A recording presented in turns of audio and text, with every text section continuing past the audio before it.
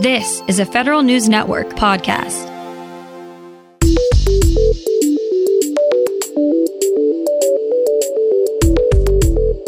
Coming up on today's Federal Newscast, the first female military service chief is sworn in.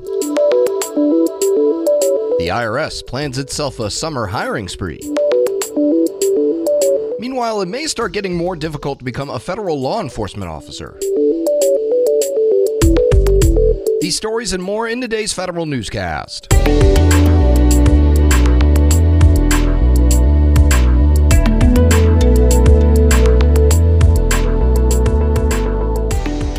Welcome to today's episode of the Federal Newscast. I'm Eric White. It's official. The U.S. military has its first ever female service chief. Admiral Linda Fagan was sworn in yesterday as Commandant of the Coast Guard. President Biden presided over the ceremony. Fagan previously served as the service's vice commandant, and the Senate unanimously confirmed her promotion last month. She succeeds Admiral Carl Schultz, who's been the Coast Guard's top officer since 2018.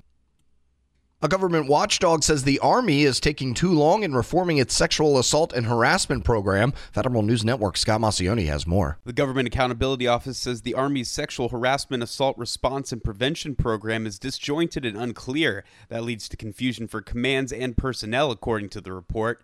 GAO says there are discrepancies between the Army and Pentagon harassment and assault prevention policies and a lack of data on how well the programs work.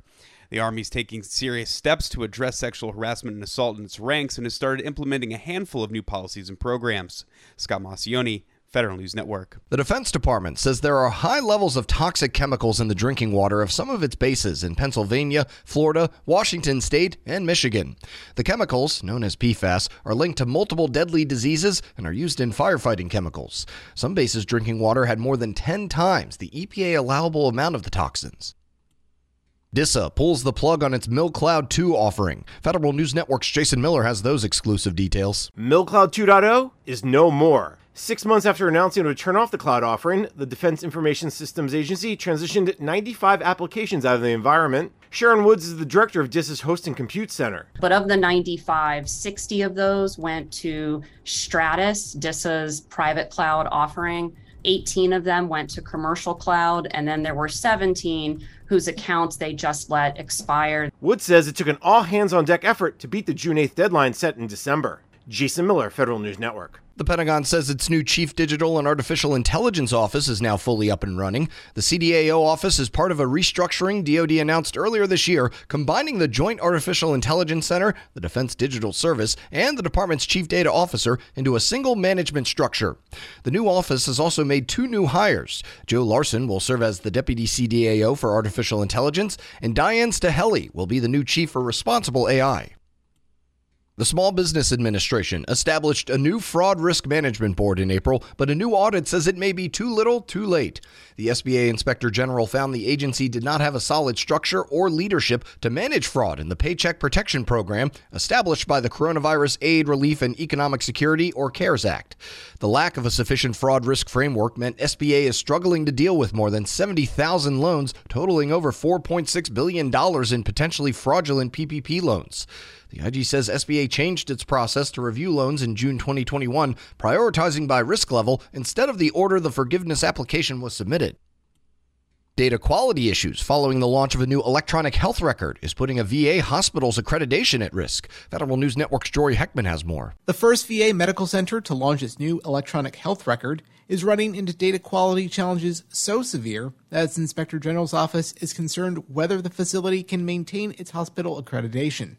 The report finds a VA medical center in Spokane, Washington still lacks critical healthcare quality and patient safety metrics a year after the EHR go live. The report states that the facility losing its accreditation would hurt patients' trust in the facility and make it harder to recruit quality employees. Jory Heckman, Federal News Network. Agencies are looking at whether they have the right cybersecurity capabilities in place. Federal News Network's Justin Doubleday reports. A cross-agency working group is reviewing government-wide contracts to determine whether agencies have the capabilities necessary to follow through on last year's cyber executive order. The National Institutes of Health is leading the working group.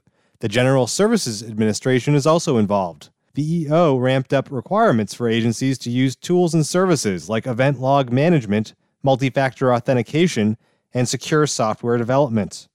Justin Doubleday, Federal News Network. The Cybersecurity and Infrastructure Security Agency is moving ahead with a key software security initiative. CISA will hold 8 listening sessions in July to discuss the software bill of materials concept.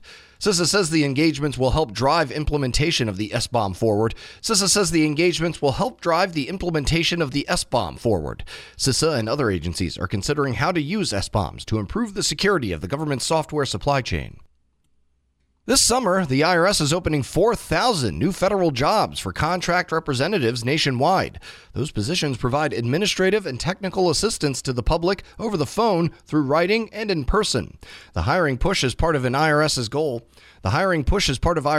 to boost its workforce and give better help to taxpayers and businesses. The full-time positions fall under direct hire authority and start at the General Schedule 5 level. Starting June 3rd, IRS will host info sessions to detail job responsibilities and offer tips on applying. Federal law enforcement officers may see more requirements in that hiring process. Federal News Network's Drew Friedman explains. The Justice Department should include a polygraph exam or psychological assessment for all law enforcement applicants. That's according to the Federal Managers Association, which calls on the department to invest in and standardize its hiring process. FMA recommends using current practices for special agents as a model, like those at the Drug Enforcement Agency. The request also builds on the executive order to advance effective, accountable policing and strengthen public safety. Drew Friedman, Federal News Network. And the Postal Service says it's open to buying more electric vehicles if its facility consolidation plan comes into focus. USPS says plans to consolidate delivery operations into sort and delivery centers would reduce the number of facilities where it would need to install charging stations. USPS employees affected by this consolidation would also drive their delivery vehicles longer distances to start their routes. USPS says it will soon publish a notice of intent meant to supplement the final environmental impact statement for its next-generation delivery vehicle fleet. You can find more information about these stories at federalnewsnetwork.com. Search Federal Newscast. Subscribe to the Federal Newscast on Podcast One or Apple Podcasts. I'm Eric White.